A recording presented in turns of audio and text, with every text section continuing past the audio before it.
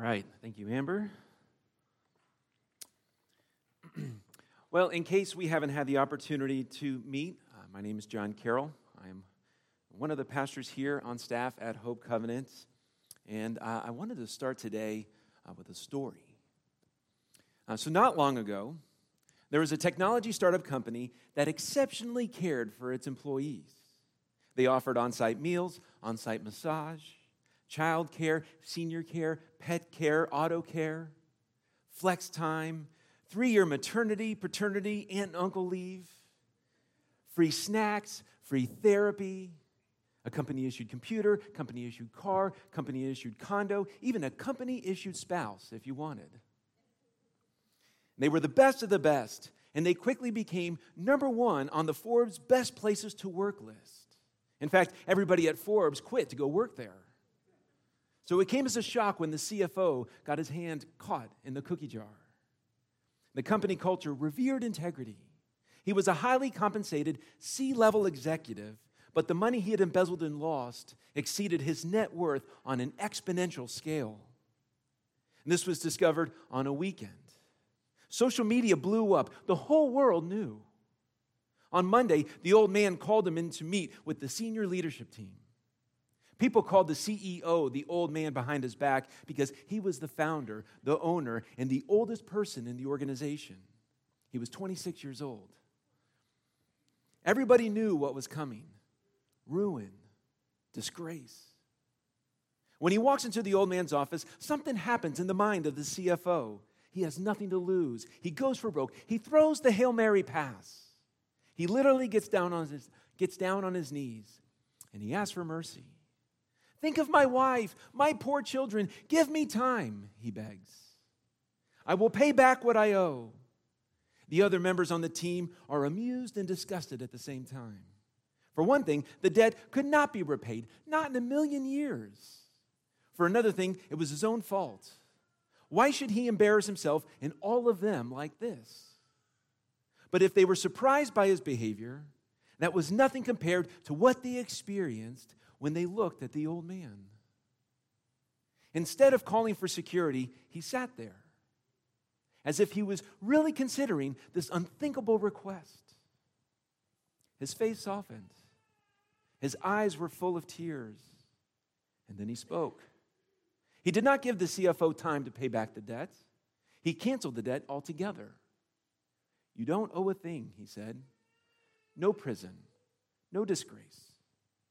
Go tell your wife and family everything's okay, and then come back and work for me once again. The CFO put the word out on Twitter because this was a big story. He tweeted out a single phrase, forgiven, #grace. You understand, the debt didn't just disappear. Somebody had to absorb it. And that someone was the old man. You cannot believe how captivated everybody was by the story of forgiveness of an unpayable debt. It was unprecedented. It made the rounds on NPR and every major news network. Economist did a cover story on it.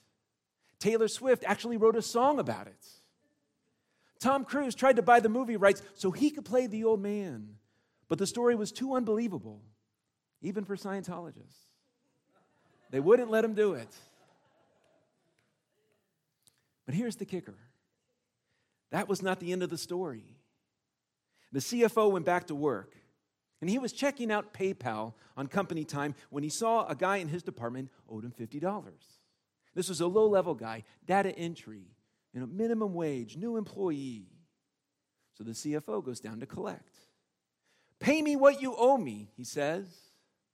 The low-level guy explained he didn't have the money on him. He was the sole support for his aging parents. Could he just have until payday?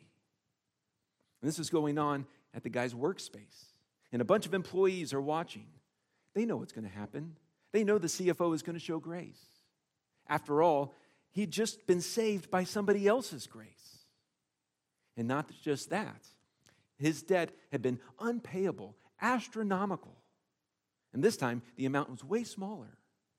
He had been on the receiving end of the biggest act of grace in history. They knew he would just be waiting for the opportunity to overflow with grace. It would be like a tiny little way of saying thank you for all of the grace that he had received. He could do in a very small way for this man what had been done in an enormous way for him. And they all watched for the grace moment they know is coming. But it does not come. His face does not soften. His eyes remain dry, and his heart remains hard. "You will rue the day you got behind with me," the CFO said. "Pack up your things, you're gone." And he calls security and has the employee escorted out of the building with his personal possessions in a box. Public humiliation. The employees who are witnesses to this scene are stunned. How could somebody who had been forgiven an infinite debt be so incredibly unforgiving about a tiny little debt? How could somebody who had received such massive amounts of mercy refuse to give a tiny bit of mercy to a fellow human being? Word about this got back to the old man. By now, it's apparent the old man does not miss much. So he calls the CFO back into his office.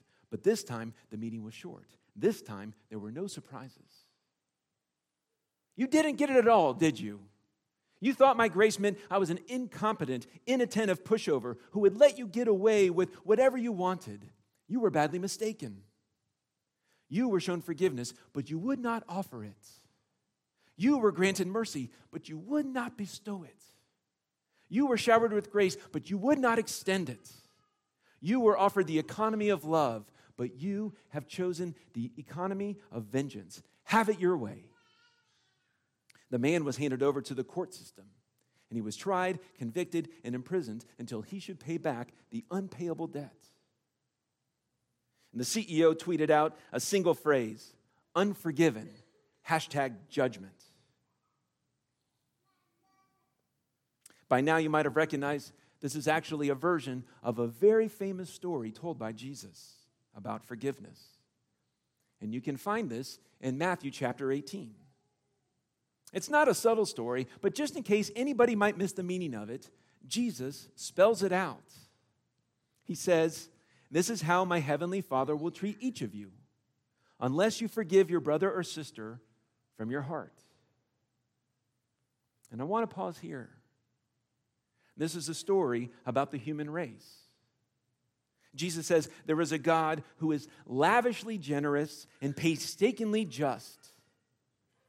Human beings have accumulated a mountain of moral debt before God, and you and I add to this all the time.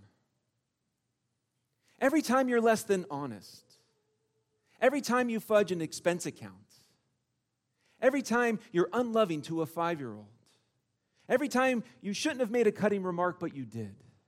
Every time that you should have spoken in love, but you did not. Every time you gossiped or were not grateful or closed your eyes to the poor. Every nursed grudge, every selfish act, every self-righteous attitude. Every failure to be generous with the finances that God has blessed you with. Every blind eye turned towards racism. Every moment of spiritual sloth. All of this is adding up to a mountain of moral debt. Every human being is in the same boat. Every one. And I'm a pastor. I've committed my life to teaching about spiritual formation. And it took me about 60 seconds to come up with this list. You know why? Because I've done all of those. And way more of that than I know of. And way more that in my blindness I don't know of. And then one day at the cross of Jesus, God took pity on me. God had compassion for me. And he canceled my debt. He forgave my sin and set me free. But then it doesn't stop there, friends. We've been talking about the inescapable awkwardness and importance of community for the past several weeks. And we've been thinking about the kind of living that Jesus has in mind for us. Jesus gave us quite a lot of instruction about this. In the most well-known sermon ever given, the Sermon on the Mount, Jesus teaches us how to pray through the Lord's Prayer. In the middle of it, Jesus has to say something about forgiveness. He says this, "And forgive us our debts, as we also have forgiven our debtors." British novelist and theologian Charles Williams wrote this, "No word in English carries a greater possibility of terror than the little word 'as' in that clause. And forgive us our debts as we have also forgiven our debtors." Jesus is so serious about this that he adds a little postscript to the Lord's Prayer. It's like a P.S. Now, people who study these kinds of things say that the single item that is most likely to be read and remembered in an email is the P.S. It's the most important part of the email. And Jesus gives the world the most prayed prayer in human history for the last 2,000 years, a P.S. And he says this, "For if you forgive other people when they sin against you, your heavenly Father will also forgive you.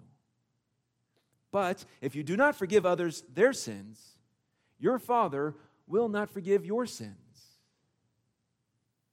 Now, that may look kind of severe. You might be thinking, God is being way too strict here. Sometimes people will think, God has to forgive me if I ask him, that's his job. And Jesus here is not saying, now, God could forgive you, but he's withholding forgiveness to motivate you to forgive. Jesus is not saying that. What he's doing is he's commenting on the nature of forgiveness and our human condition. You see, there's a vast chasm between wanting to be forgiven versus wanting to get out of trouble. And a few years ago, a video surfaced on YouTube of a little boy who broke the rules by eating cupcakes before dinner. Now, how many of you have that kind of rule in your house? No dessert before dinner. Just a quick show of hands. Not many of you. Okay, you're rule breakers too. Well, this kid gets caught with his hand in the cupcake container. And let's look at the difference between wanting to be forgiven and wanting to get out of trouble. Let's take a look. Listen to me. Like I do this all the time. And if I go out at the house with the door, Matthew has his toys, and then Matthew has all his toys. Okay, but I have to yell at you guys. Okay, Linda, listen, Linda, listen. Okay, what? Like everything they do at this house, you can't trust everything at Grandma's house. Okay, Okay, then what? then you're not listening to me. Then you're not listening to me. I asked you not to do something. Linda, but listen to me. Look at, if we do something, if you get that bird thing off, you're gonna break it. Okay, but I'm letting you know that you cannot. No, Lick it. You're not listening to me. Linda, Listen to me now. Listen Listen to me now. Listen to me. No, you're not listening. I said no cupcakes, and you try to get cupcakes, and you try to ask Grandma. Linda, Didn't you? Linda, lick it. If we do something right out this, if we get chlorine, you can't even get them. You're gonna burn your butt. What's gonna burn your butt? You and Kevin don't listen, so I have to give both of you guys pop-pows in your butt. But Linda, Grandpa's gonna give you peppers in your butt. No, he's not. Yeah. I have to. You don't want me to hit Kevin, or you don't want me to spank you? No. Why? Because anybody wants to spank me. Then I have to spank Kevin. But he's my little pop-box. He's your little pop-ups, but he doesn't listen. But Linda, honey, look at this. Right now, we can't do anything if we can't get everything out of the wall. If we're gonna break everything down. I'm not breaking anything down. I'm just letting you know Linda, you cannot have cupcakes for dinner. Linda, like this thing, I never belong to you. Anything, you can't get anything and anything and anything. I'm done arguing with you.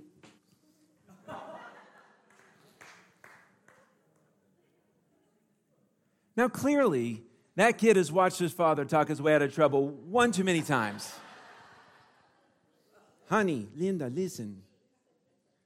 And in a moment, we'll see another instance of a child's capacity to mimic his father. But the solution to this kid's problem here is that if he wants to be forgiven and not just avoid trouble, but if he wants to be forgiven, it means he recognizes that he's done something wrong. And he wants to become the kind of person who wouldn't do that anymore. And in that situation, the little boy doesn't want a forgiver. He wants an enabler. And the same applies to you and me. If I truly want to be forgiven by God, I agree with him that I've done wrong and that I want to become the kind of person who wouldn't do that stuff. Forgiveness is always a gift of grace. Receiving forgiveness usually involves a lot of work. That's repentance. That too is enabled by grace. That too is a gift. If I cling to resentment toward other people, grudge holding, bitterness, retaliation, passive-aggressive behavior, I don't want to be forgiven. I don't want to repent. I don't want to become a new creature and live in the reality of the kingdom. So God will not force me to. And here's the thing. It is not psychologically possible for us to know God's tender-hearted pity toward us and remain hard-hearted toward others. And this is critically important to understand about the human condition. It is psychologically not possible for us to know God's tender-hearted pity toward us and for us to remain hard-hearted towards others.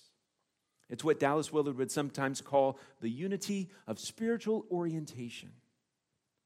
In other words, you cannot have one posture towards God and another posture towards people. It's not that you shouldn't, it's that it's impossible because you are one person with one character. And we see this in many statements in the Bible. Things like this. For whoever does not love their brother and sister, whom they have seen, cannot love God, whom they have not seen. We are each a whole being, and my true character pervades everything I do. I saw not long ago, you probably did too, where in one of those cases of sexual assault that have been made public fairly recently, the guilty celebrity's apology was this. He said, I apologize, although I don't remember doing it. That action does not reflect who I am. And I think, but it does. My true character is revealed, not by the values I publicly profess to hold, but by precisely by what I say and by what I do. And this is the truth about us. And this is the unity of spiritual orientation. And Jesus came into a world that was governed by the law of retaliation. You help me, I'll help you.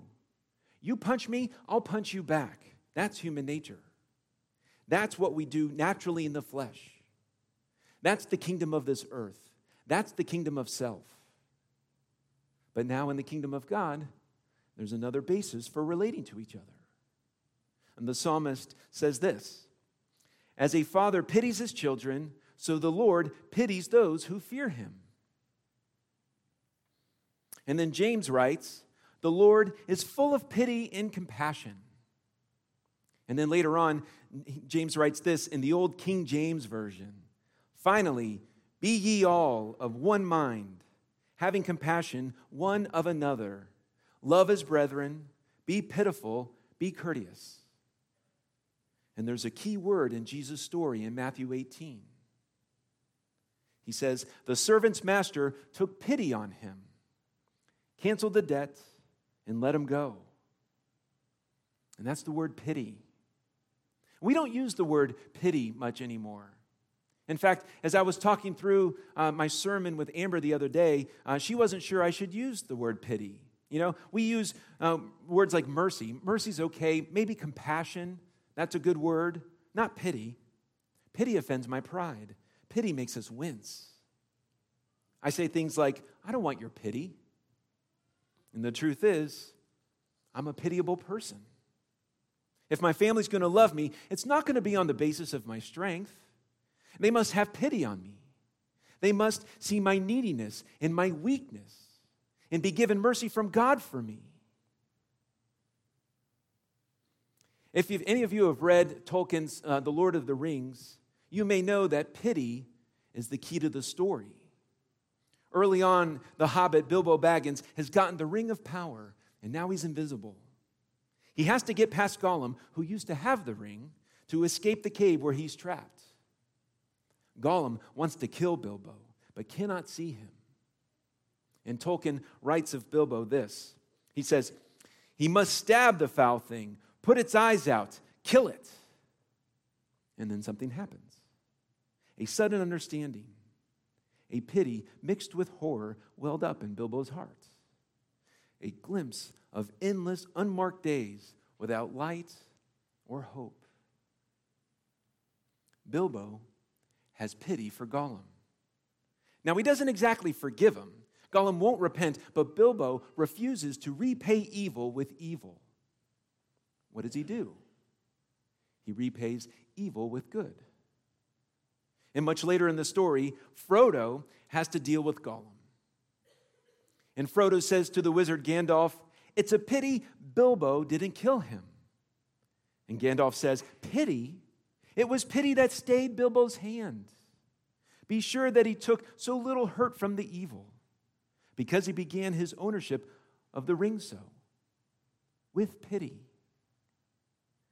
In the end, when Frodo is not strong enough, it is through Gollum that the ring is destroyed. It was pity that saved the world. You see, we all think that we're going to be brilliant and strong and beautiful, but in the end, we are loved and accepted on the basis of pity from God and from others. So we learn to live in forgiveness. On the cross, you see, it was pity that moved the Master to pay our debt. On the cross, it was pity that saves the world.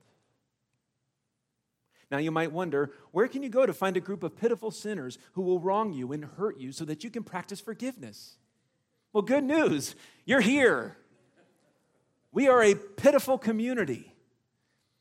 And I thought of actually a new liturgy that we could use here at church, where I would say, "My pity be upon your pitiful selves." And then you could say, "and also with you." It's probably not going to catch on, and that's okay. And this is a place where you can be known by God and belong to an awkward and important community and be loved to the people around you. And so we remember, this is how my Heavenly Father will treat each of you, unless you forgive your brother or sister from your heart. And Jesus tells us, "And forgive us our debts as we also have forgiven our debtors." Now you have some debtors. I know you do. Maybe it's your mom or dad in some awful way. Maybe it's your husband or wife for some terrible behavior. Maybe it's a son or daughter. Maybe it's somebody at work or at school that has wounded you. Maybe it's a fellow debtor. Maybe it's somebody in this room. What will you choose? Will you choose grace? This does not mean you excuse or tolerate wrongdoing. It may not even mean reconciling. If somebody sins against you and refuses to acknowledge the truth, refuses to repent, refuses to agree with you that they've done wrong, you may not be able to rebuild the relationship. Full forgiveness involves a restored relationship, but we can start with forgiveness even without that. You give up the right to hurt the other person back. You wish them well before God. And God will help you do this. The stakes are so high. Years ago, Philip Yancey wrote a wonderful book called "What's So Amazing About Grace?" In it, he writes, "I have a friend whose marriage has gone through tumultuous times. One night, George passed a breaking point. He pounded the table and the floor. 'I hate you,' he screamed at his wife. 'I won't take it anymore. I've had enough. I won't go on. No, no, no.' Several months later, my friend woke up in the middle of the night and heard strange sounds coming from the room where his 2-year-old son slept. He patted down the hall, stood for a moment outside his son's door, and shivers ran down his flesh. He could not draw a breath. In a soft voice, the 2-year-old was repeating word for word with precise inflection the argument between his mother and father. 'I won't take it anymore. I hate you. No, no, no. And George realized that in some awful way, he had just bequeathed his pain and his anger and forgiveness to the next generation. And forgive us our debts as. It's that little word as. It happens every day. And that's the story of our pitiless world.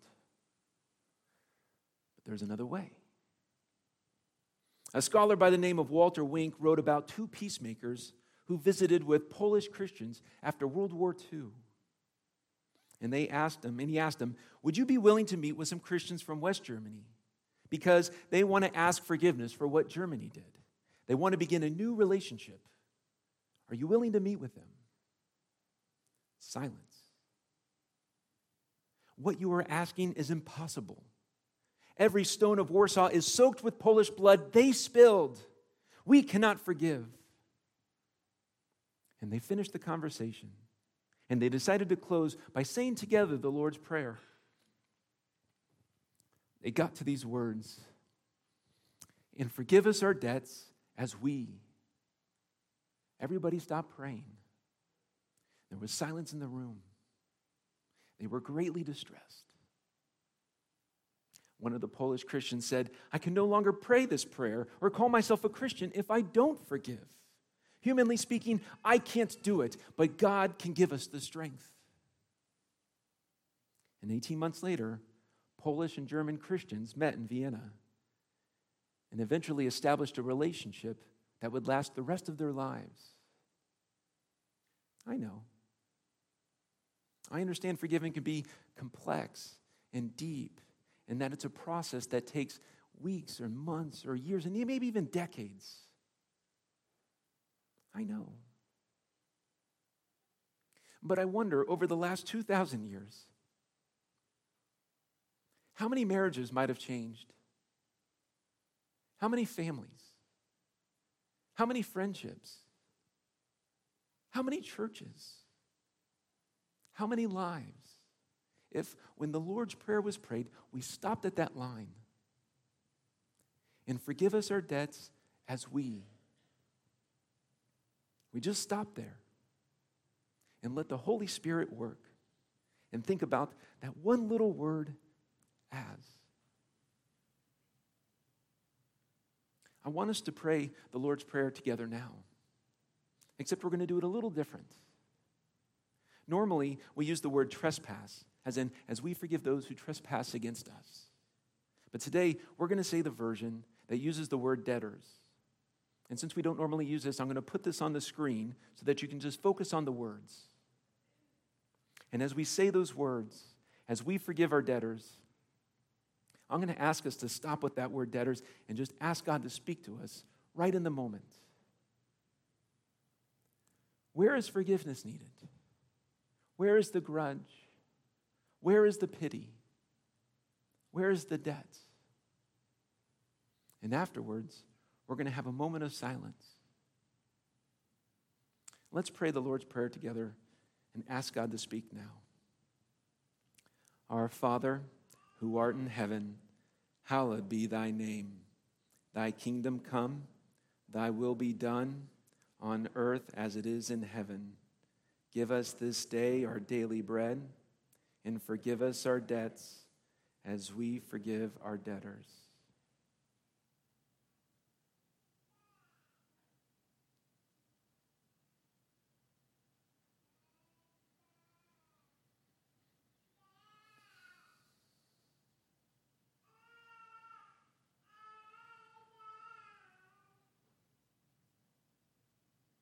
Amen.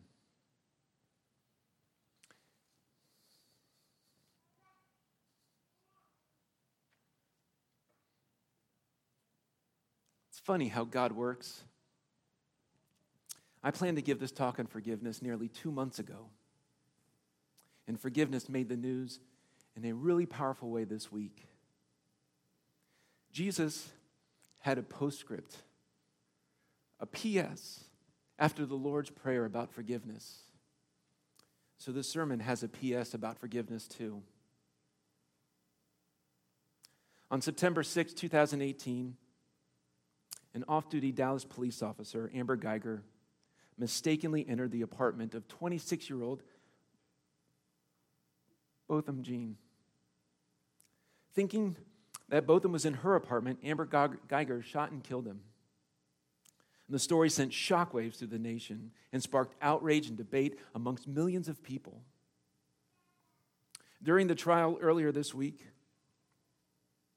the prosecution argued for 99 years in prison. And when the verdict came in, Geiger got only 10. Botham's family was shocked and angry at what they felt was an extremely light sentence, an act of injustice. No one could have predicted what would come next. Botham's 18-year-old brother, Brant, had some final words for Geiger.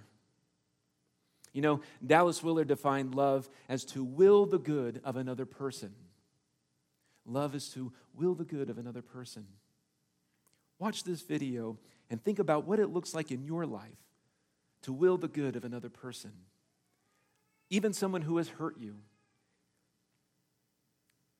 and what radical forgiveness looks like. I don't want to say twice or for the 100th time what you've or how much you've taken from us. I think you know that. But I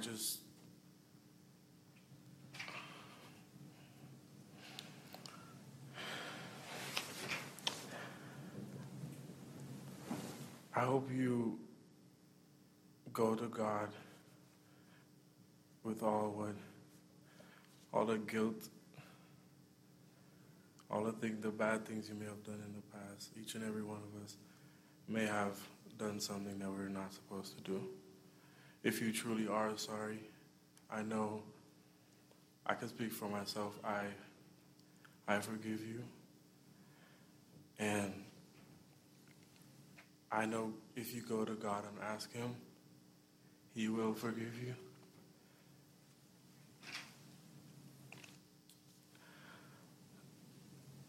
And I don't think anyone could say it.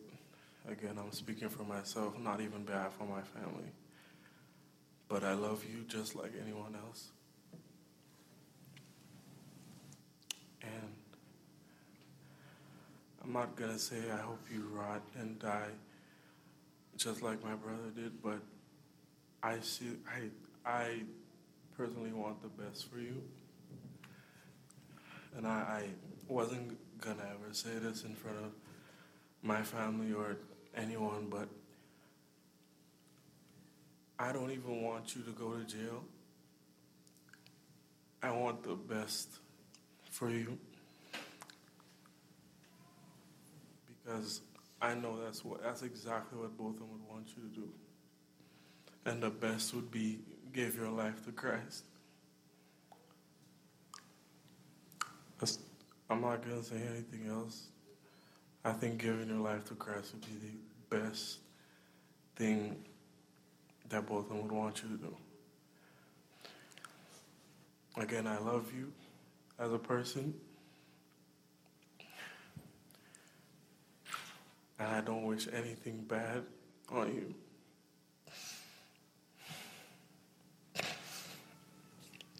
I don't know if this is possible, but can I give her a hug, please? Please? Yes.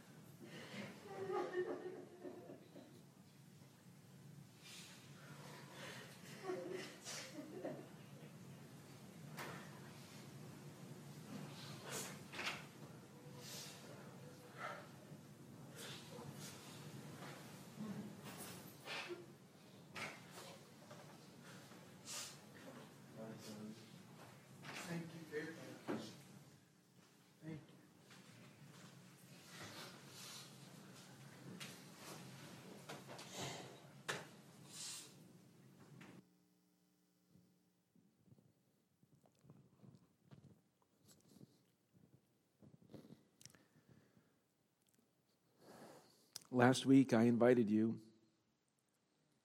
to practice an expression of the be loved part of our vision, to do something radical for Jesus. In light of this radical act of forgiveness, perhaps the most radical thing you can do, maybe today, maybe tomorrow, is forgive somebody who has wounded you, who doesn't deserve your forgiveness. And you can do that. And you don't do that by yourself. Just ask God for help, and you will not be alone. Let's pray. Oh God, when tragedy and injustice and heartbreak intersect our lives, we often wonder things like why? And what good could possibly come of this? There are times when we never get an answer. And then there are moments when your love and your mercy and your pity and forgiveness are crystal clear. Thank you for speaking to us and redeeming this situation. May we be people who want to acknowledge when we've done wrong and not merely try to wiggle our way out of trouble. May we practice radical forgiveness all the days of our lives as we work to follow you, who loves us so deeply. Amen.